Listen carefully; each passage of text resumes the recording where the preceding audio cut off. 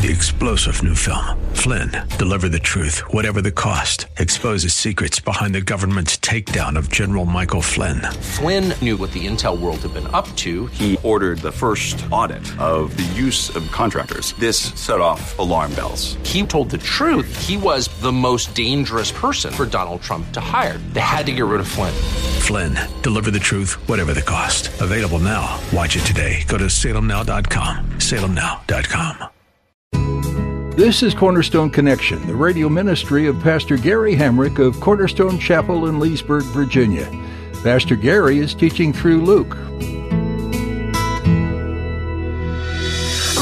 love is calling, listen, truth opens up your eyes. Mercy is waiting for you with every sunrise. Understand that God is a personal God as a father. He is a father to us, and we are like his children. And throughout the whole prayer, it's our Father, and give us our daily bread, and forgive us our sins for as we also forgive others. And he's talking here in the sense of a family. This is our Father and us. We are part of God's family. We need to approach him as a loving dad.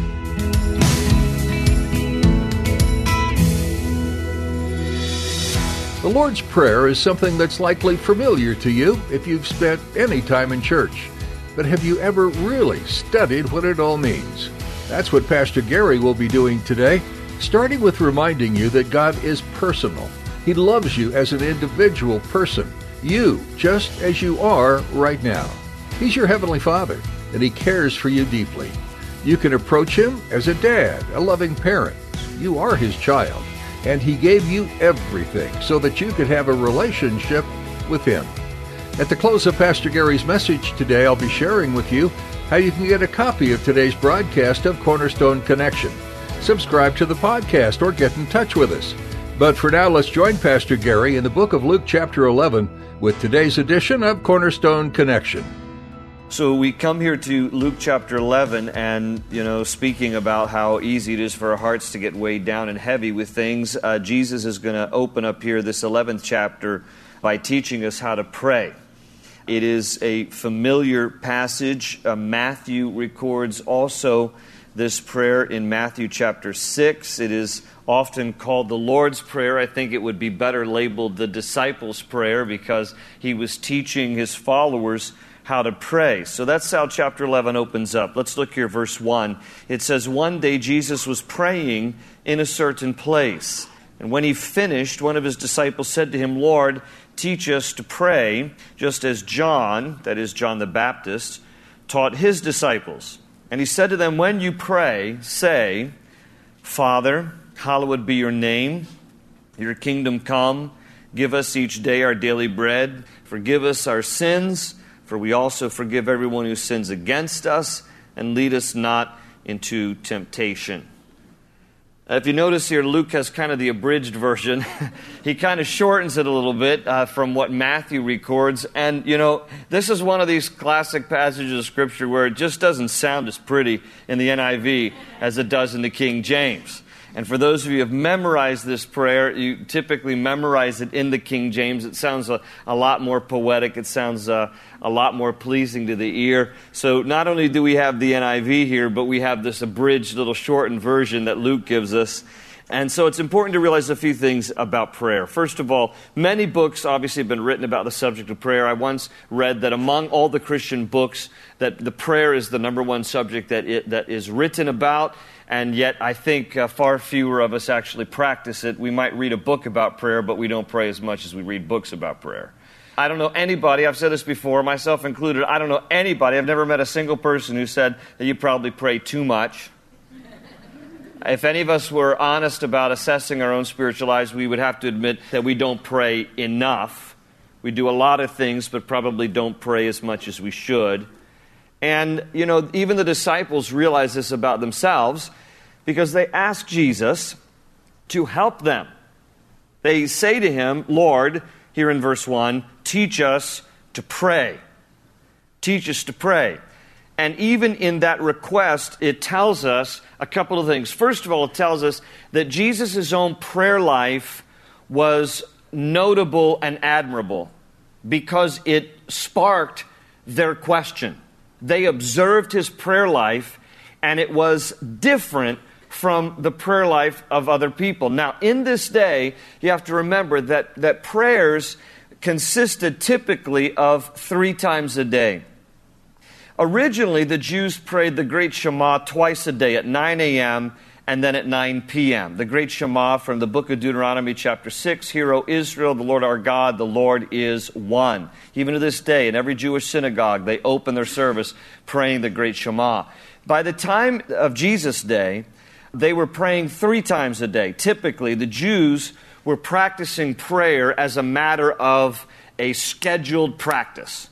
After the Babylonian captivity in roughly 586 BC, when the Jews were in captivity in Babylon, they wanted to keep prayer as a focus. So because they were away from the temple when they were in captivity in Babylon, which is modern Iraq, they resorted to praying at the same time that they would normally have been offering the daily sacrifices back in the temple, which is 9 a.m., 12 noon, and 3 p.m. So by Jesus' day, that was the structured prayer life of a Jew. You prayed at 9 a.m., you prayed at 12 noon, and you prayed at 3 p.m., whether you felt like it or not. You're just going to do that because that's on the schedule. And what they observed about Jesus was that his prayer life was different. That he didn't just pray and perhaps he prayed at the regular prayer times, but that his prayer life was different from that. It was a fresh kind of a prayer life. It was a personal kind of a prayer life. It was something that wasn't just routine. It was something that he did as a matter of practice, but he didn't do it as a matter of just this rote routine. So they come to him because his prayer life is observable, it is notable, and it is admirable. Now, there are, throughout the Gospels, the 4, Matthew, Mark, Luke, and John, there are 15 specific recorded times when Jesus prayed. 15 different times. 11 out of those 15 times are recorded by Luke. Out of all the 4 Gospels, Luke records more of Jesus' prayer life, 11 out of the 15 times. So the disciples are seeing something here about Jesus' prayer life. But it also tells us something else. Not only did they observe Jesus' prayer life and they admire it such that they ask him, teach us out of the normal routine. There's something different about you. But the second thing that we notice by their question is that praying doesn't really come naturally to us. Otherwise, they wouldn't say, teach us. I mean, if it was just something that was just so natural, they wouldn't be going to Jesus and saying, could you please teach us this? So when I consider that, I'm encouraged by it, and I hope you are too, that if you find that your prayer life is not always so natural that you have to actually work on it, it's okay. There are some disciplines of the faith that are good to practice. And by definition, when we say discipline, it is something that we have to discipline our lives to do, and it may not always come all that naturally. And maybe because we're selfish, and we're more self-centered, and we're busy, and the more our society advances, the busier we seem to get, that we kind of squeeze our time, and it doesn't have enough time for God in there to pray. Whatever the reason is. It seems to me that by them asking this, Lord, teach us to pray, they're admitting it just doesn't come very easily. It doesn't come very naturally. We have to work on this. So take heart if you find that your prayer life is in a similar way, just kind of needing to be more of a discipline in your life because it doesn't seem to come all that naturally. And they even say, teach us to pray as John taught his disciples. So John the Baptist had followers too. And John the Baptist was having to teach his disciples how to pray. So this isn't anything new.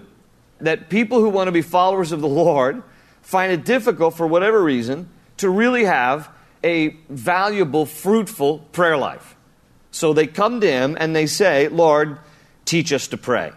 Now, the problem with the Lord's Prayer, as it's commonly called, or some of your backgrounds might call it the Our Father, is that it has somewhat been reduced to just kind of a recited prayer. That, we just start quoting it. And anything you just start to quote or recite over and over again can tend to really lose its meaning. It just does. Any kind of thing you just start repeating over and over again, you can just kind of go through the motion. You can start just firing off those words, and really, what does it mean?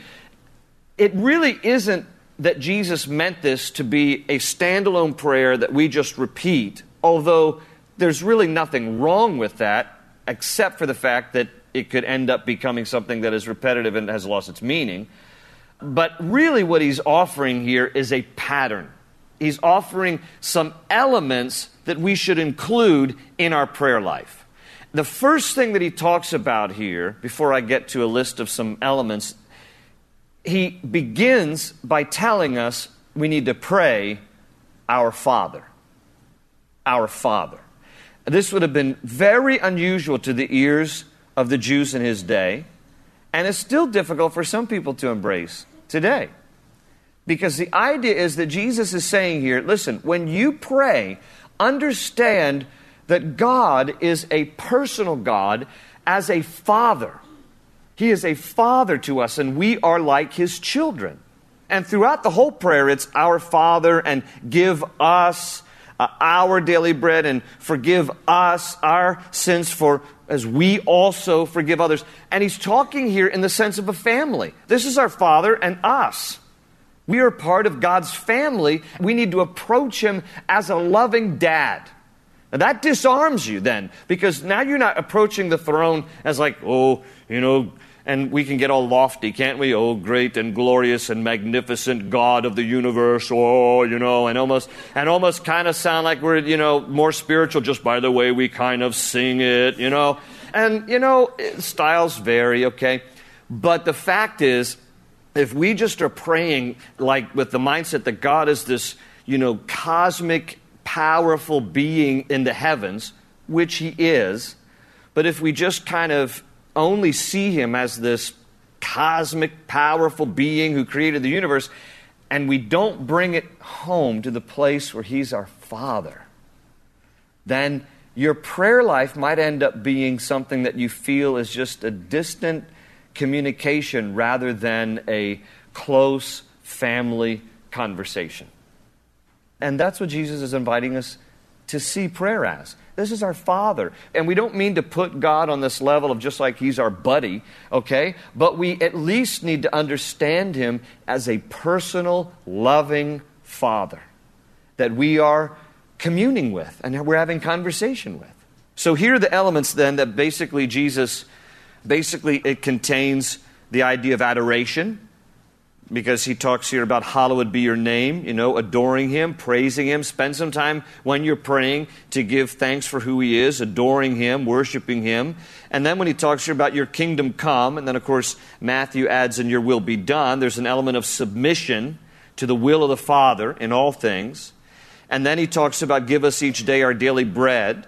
There's an element of provision that you can ask for God to provide for your needs. Please notice, different from our greeds. There's a lot of stuff we might want, not necessarily what we need. God is not obligated to give us everything we want, but he is our Father who will take care of our needs.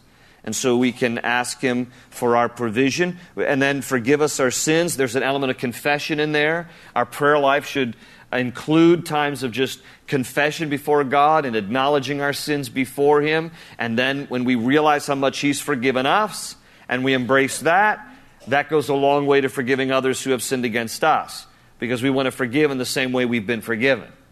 And then there's this element also of protection. You know, lead us not into temptation. Of course, Matthew then adds, and deliver us from the evil one, referring to Satan. So, you know, protect us from the temptation of our own flesh. Protect us from the temptation of the enemy. And so these elements. So again, not necessarily a prayer to just be recited over and over again, but at least the idea of including these elements in your prayer life: adoration, submission, provision, confession, and protection. And then he's going to move in here in the following verses in giving us some advice about prayer. So verse 5, then he said to them, suppose one of you has a friend, and he goes to him at midnight and says, friend, lend me 3 loaves of bread, because a friend of mine on a journey has come to me, and I have nothing to set before him. And then the one inside answers, don't bother me. The door is already locked, and my children are with me in bed. I can't get up and give you anything. I tell you, though he will not get up and give him the bread because he is his friend, yet because of the man's boldness, he will get up and give him as much as he needs. And so Jesus is using a little parable there to illustrate the importance of prayer. And one of the advice that he gives is to pray here with boldness and persistence. Now, he uses this little story here, and at first when you look at it, don't analyze every element of a parable and try to make a parallel to every single thing, okay? Because when you first look at this, the idea is be bold, be persistent, like you're going to a friend's house and you're knocking on the door in the middle of the night because somebody just, came by your house unannounced, and now you don't have any food, but you know that your friend does next door. So you go to your friend's house, but it's in the middle of the night, you just knock on the door. Hey, I need some bread. I had, some friends who came by. I didn't know they were coming. They just dropped by, and I don't have any food. So you have some food. And from the inside, the guy's like, yeah, I got some food, but I'm in bed with all my kids, and I can't get up because my kids are all in bed with me. By the way, some of you can relate to that, right? My little kids, they don't like to go to bed, and then they end up in your bed in the morning, and then nobody's sleeping because everybody's crowded. But anyhow, it's a picture of how it a lot of times goes, especially when the kids are little. They end up curling in bed with you. And anyhow, I could go on about that. I'm reminiscing right now in my head, but I won't go there. But the idea is, because of the guy's persistence knocking, then his friend, who didn't really want to get up, got up and got him the bread. And at first you can read this story and go, it's almost like Jesus is comparing God to a grumpy old man who didn't want to get up out of bed. Be careful that you don't compare every nuance. The basic idea is be bold and persistent. That's all that he's trying to suggest to us. The word boldness is in the NIV. It says in verse 8, I tell you, though he will not get up and give him the bread because he's his friend, yet because of the man's boldness, he will get up and give him as much as he needs. If you have a King James Bible, it says persistence instead of boldness. And persistence is also a great word because of the verses that follow. Notice verse 9. So I say to you, ask and it will be given to you. Seek and you will find. Knock and the door will be opened to you. For everyone who asks receives. He who seeks finds. And to him who knocks, the door will be opened. And every one of those verbs, ask, seek, and knock, is in the Greek present imperative, which literally means that in the translation, Jesus is saying, ask and keep on asking. Seek and keep on seeking. Knock and keep on knocking. And he's inviting us to be persistent. So there's great advice in that. God honors that. God honors boldness and persistence. And then he also adds in another bit of advice in verse 11, which of you fathers, if your son asks for a fish, will give him a snake instead? Or if he asks for an egg, will give him a scorpion? If you then, though you are evil, know how to give good gifts to your children, how much more will your Father in heaven give the Holy Spirit to those who ask him? And so he's giving us another bit of advice here.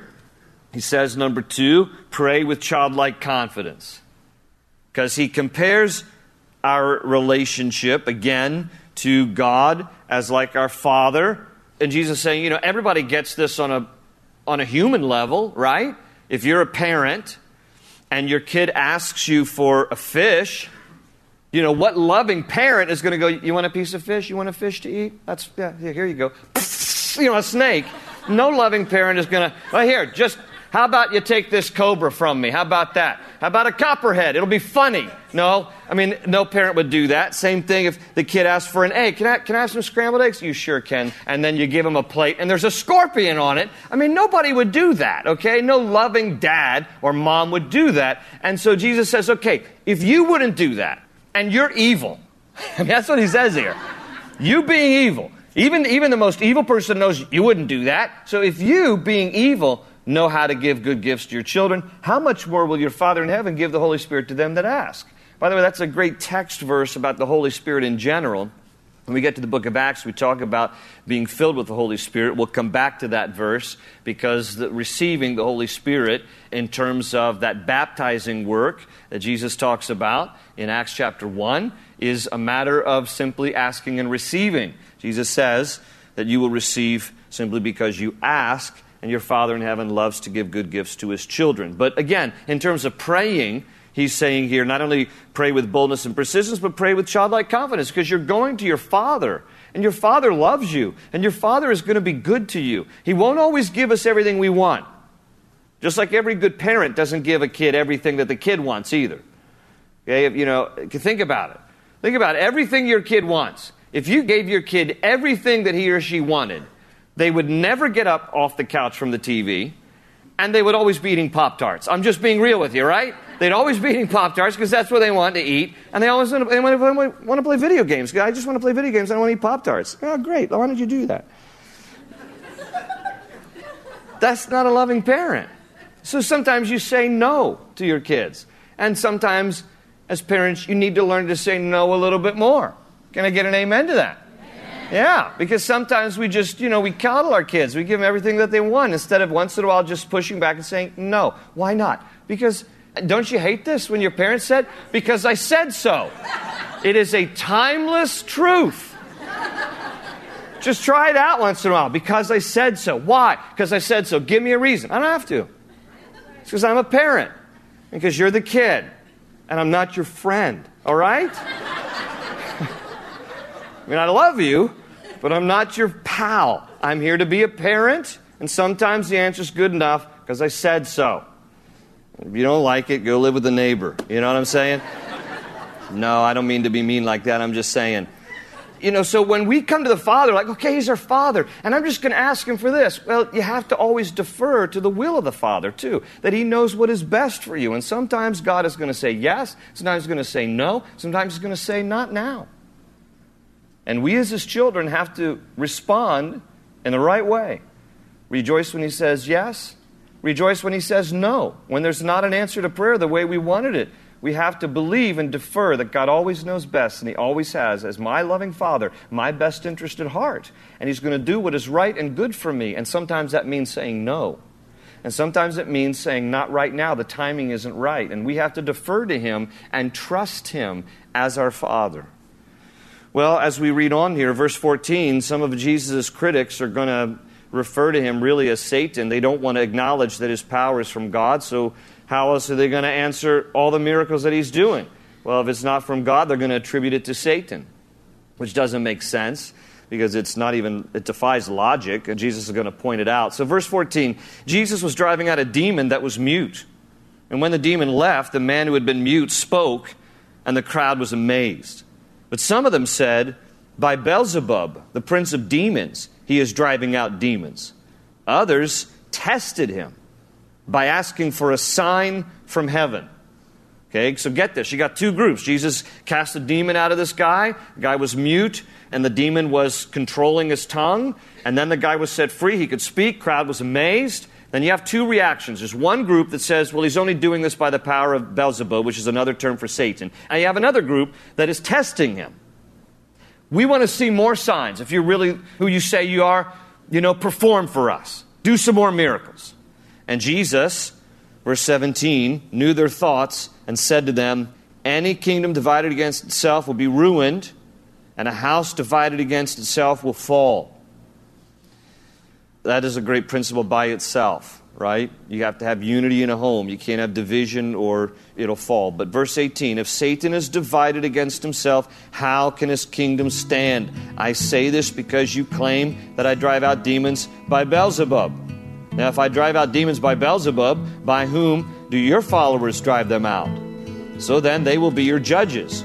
But if I drive out demons by the finger of God, then the kingdom of God has come to you.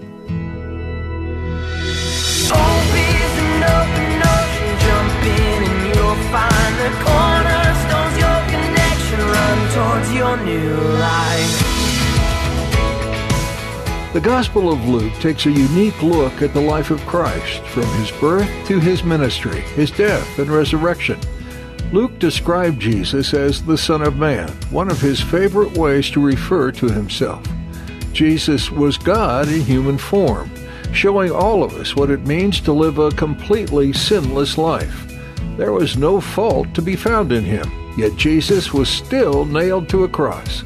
But His death had purpose too. He stood in for you, taking the punishment your sin deserves. And then He rose from the grave, conquering death and the evil one. What an amazing Savior this Son of Man truly is. Are you interested in knowing more about Jesus, or would you like someone to pray with you? If so, please email us. at prayer@cornerstonechapel.net. That's prayer@cornerstonechapel.net. Do you live in or near Leesburg, Virginia? If so, we invite you to come join us this Sunday for a time of worship, Bible study, and fellowship at Cornerstone Chapel. Find out service times and more information when you visit our website, cornerstoneconnection.cc. You'll also find previous messages from Pastor Gary and be able to download our mobile app. Again, that's cornerstoneconnection.cc. That's all for today. Thanks for tuning in to Cornerstone Connection. They say you're a wandering soul, that you've got no place to go, but still you know